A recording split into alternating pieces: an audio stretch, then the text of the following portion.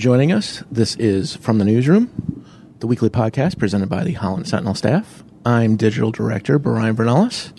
I'm sitting down today with government reporter, municipal reporter, government reporter. Something like that. Kate Carlson. How are you today, Kate? I'm doing well. Thank you for being here.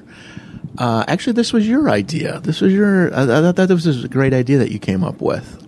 You and I were both at President Trump's rally in Grand Rapids last week, Thursday, right? Yeah, so nearly a week ago. Yeah. And your idea was, what was it like behind the scenes as a member of the media? Right. I was video recording it and getting some photos. You were reporting. Mm-hmm. But we were all in the media pen with the national news, the local TV affiliates, that kind of thing, and all the local newspapers. How is it from your perspective? And I'd like to hear how you, because you said earlier, you went to his inauguration. Yeah, so when I was a senior at Central Michigan University, I worked for the school paper, and we actually got the opportunity to go to Washington, D.C. with one of the journalism department professors, a few of us from the paper, and actually cover Trump's inauguration and then the Women's March the next day in D.C. So it was like totally different worlds. I can imagine. Yeah, but it was like just really cool from a historical perspective to be there both days to see that happen. That's so that cool. So I was at the rally in Grand Rapids last week. Actually, me and Brian had to get there really early. And I was just literally outside all day walking around talking to mostly Trump supporters, but then a little later in the day, I got the chance to talk to a few protesters before I had to go in early to the arena. I think there was more protesters throughout the day, but because we had to go in so early to get into like the media pit, I didn't get the chance quite as much to talk to people who were in opposition of the rally, but it was still like the two opposing sides of like the spectrum. So it's always interesting. It was very interesting, especially when people started filing in. They opened the doors and they actually closed off Fulton Street, which I was a little surprised by. But they closed off Fulton at Ionia, and I think it was is it Monroe? I believe so. It was the opposite end? Yeah. Yeah, it wasn't like a huge stretch, but it was just like mostly a little further than like the edge of Van Andel Arena for sure. Yeah, basically Fulton. The block of Van Andel they closed off, You're right, that block. And in talking to folks outside, what were some of your impressions? Yeah, so I was just surprised, first of all, just to see how long the line was. Yeah, it was crazy. And then I was trying to talk to as many people as I could in line, because I was trying to find someone from Holland, which I didn't unfortunately end up doing, but I did find someone from Ionia County, which is our sister paper. Mm-hmm. But yeah, it still gave me like a decent idea of just kind of the thinking of people in line just based on the people I talked to. But I tried to ask them, like, obviously, why are you here today? Just very basic questions, but I asked everyone kind of the same thing. Why did you come out today? How long have you been here? What do you like about the president? Or what kind of policy are you in favor of? And people were, across the board, very vague, but they just were... all of them just said, oh yeah, I like everything the president's done so far. Mostly they like the man. Yeah. Okay. Yeah. Before they could. Okay. Yeah, and I asked, is there anything that you disapprove of or that you hope to see if he's reelected? And they all were just pretty vague, honestly, and just said, I just really support everything he's done so far. Or if they did point to one thing, it was usually border security. So... Yeah, I was curious. You snapped a photo of a woman that had a sign that said "Media Enemy of the People," and I was wondering if you talked to her. I did not. I was taking a video just trying to capture like kind of the general just feel of waiting in line. And she ended up, I didn't even see her before I started filming the video, and then she was kind of in the tail end of it. That was kind of an interesting experience too, because that video ended up kind of going a little bit viral that day. Yeah, talk about that. Actually, I think some bots were like retweeting it too. I ended up getting like 200 something retweets and hundreds of followers or hundreds of like favorites on this video. And then Trump tweeted out like a very similar video of the line an hour later. So I think people were looking for that snapshot of what's it like in Michigan right now around the arena before Trump's rally or whatever. So that was interesting. Yeah, I was strutting around because I think something I tweeted out, a couple photos, were retweeted maybe like 150. Yeah. And then I scroll down and Kate's this is like 300 retweets, and I was just like, oh, all right. Yeah. Okay, Kate. Yeah. So after talking with the supporters, did you get a chance to cross the street, literally, and talk with the protesters at all? Yes. Yeah. And like I said, it was really just kind of opposite ends of the political, views, which makes sense. Right. That's kind of what you expect. There was a group of, very vocal socialists, a socialist group that, they were starting chants, and as we were filing in, which was a couple hours before the start, they were chanting and getting the attention of a lot of supporters that were filing in as well. Yeah.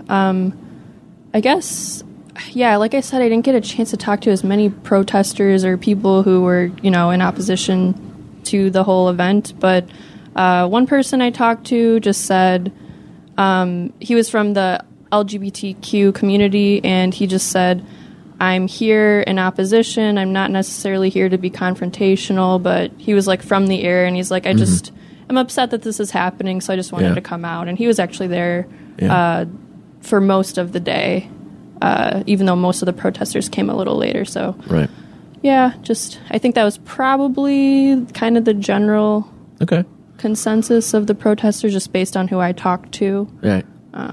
Well, when you were inside, what were your impressions? What were your thoughts? I guess I just didn't realize how long it would be. Most of the time I was just like staring down in my computer, trying to type everything out, because I knew I had to get a story out like right after it was over. But I was surprised at how hard it was to kind of do that, just because of the cadence of President Trump. The way he talks is very hard to follow. If you're following it that closely and trying to transcribe it, it is hard to follow, like the way he talks, because he kind of pivots so quickly on different things. That's kind of what I noticed. Very stream of conscious. Yeah. Stream of consciousness, where he's just kind of, pinballing from point to point. Right. That's funny that you mentioned how long the speech was, because I was expecting something, 2 hours. I didn't think we were going to get out of there until, well after midnight. Yeah. Because he actually he hit the stage at 7:08. Was it just a little bit after 7? I think so. Something like that. I don't remember exactly off the top of my head. But, I was expecting like 7:30. He wouldn't be there until like 7:30, 7:45. And then he'd have like a 2-hour speech that he's been known to give. But he was up there for about an hour. Yeah. When you say that, I'm like thinking about all of the like what I've heard, and I have heard he's gone on way longer than what we saw, but it just seemed so long. I think because I was just trying to get it all down and like. Well, and it was a long day too for us. Yeah. I had to have cameras set up by 9. Right. So I was there, and even then, I was one of the last ones to be in, to get set up. So I had to find some space on the, in Media Row to set up my camera, and I was really surprised that I showed up at 9, and there's 20 people already set up. Yeah, I went in to drop my backpack, and I wore a coat for some reason, which was a bad idea. So I was like, I need to drop this off in the arena. Let's see if I can do this. So I was probably like one of the last media people, even though I had nothing to set up. I just dropped off like my backpack in there, and that was It was cool seeing all of the reporters and outlets from like national media, like a whole range. It was people from Trump's re-election campaign were like sitting alongside us too, and it was like people from the Boston Globe, from Vox. Okay. So that was kind of neat to see. Yeah, I didn't realize national newspapers like and the Globe were there. It could just be like, I'm sure it's just like stringers or maybe like freelancers or something like that, but that was kind of neat for sure.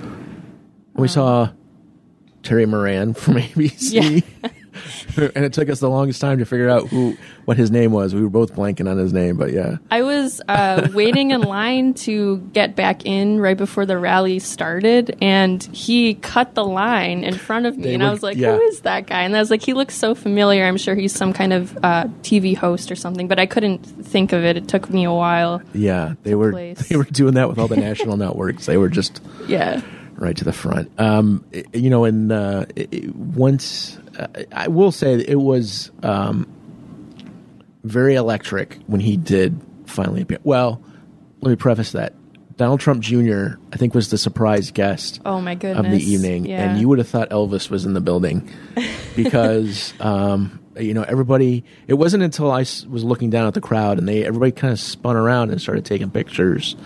And I was like, why are they taking pictures of the press? I'm like, oh, well... I was afraid at first because I thought some kind of like fight erupted because everyone was looking right at the edge of the press pit, and I was on the side because I was just had my laptop, so I wasn't by all the big cameras, but it looked like there was some kind of scuffle going on, so I was nervous. I didn't know that he was just standing there talking to the media in the press pit. Yeah. So I was like kind of relieved. I was like, okay, good. It wasn't like any kind of commotion other than like Donald Trump Jr. has arrived, I guess. But I don't think they made it known that he was going to be there. Not that I know of, but I did hear like there could be some of Trump's family members or someone like that, but I didn't hear specifics beforehand. Yeah. So he kind of set the tone, and then once President Trump came out from the side there, it was like the Beatles. Had arrived because the place kind of erupted, and I would say there were probably we were looking at seating capacity, and I think seating capacity was at 11 or 12.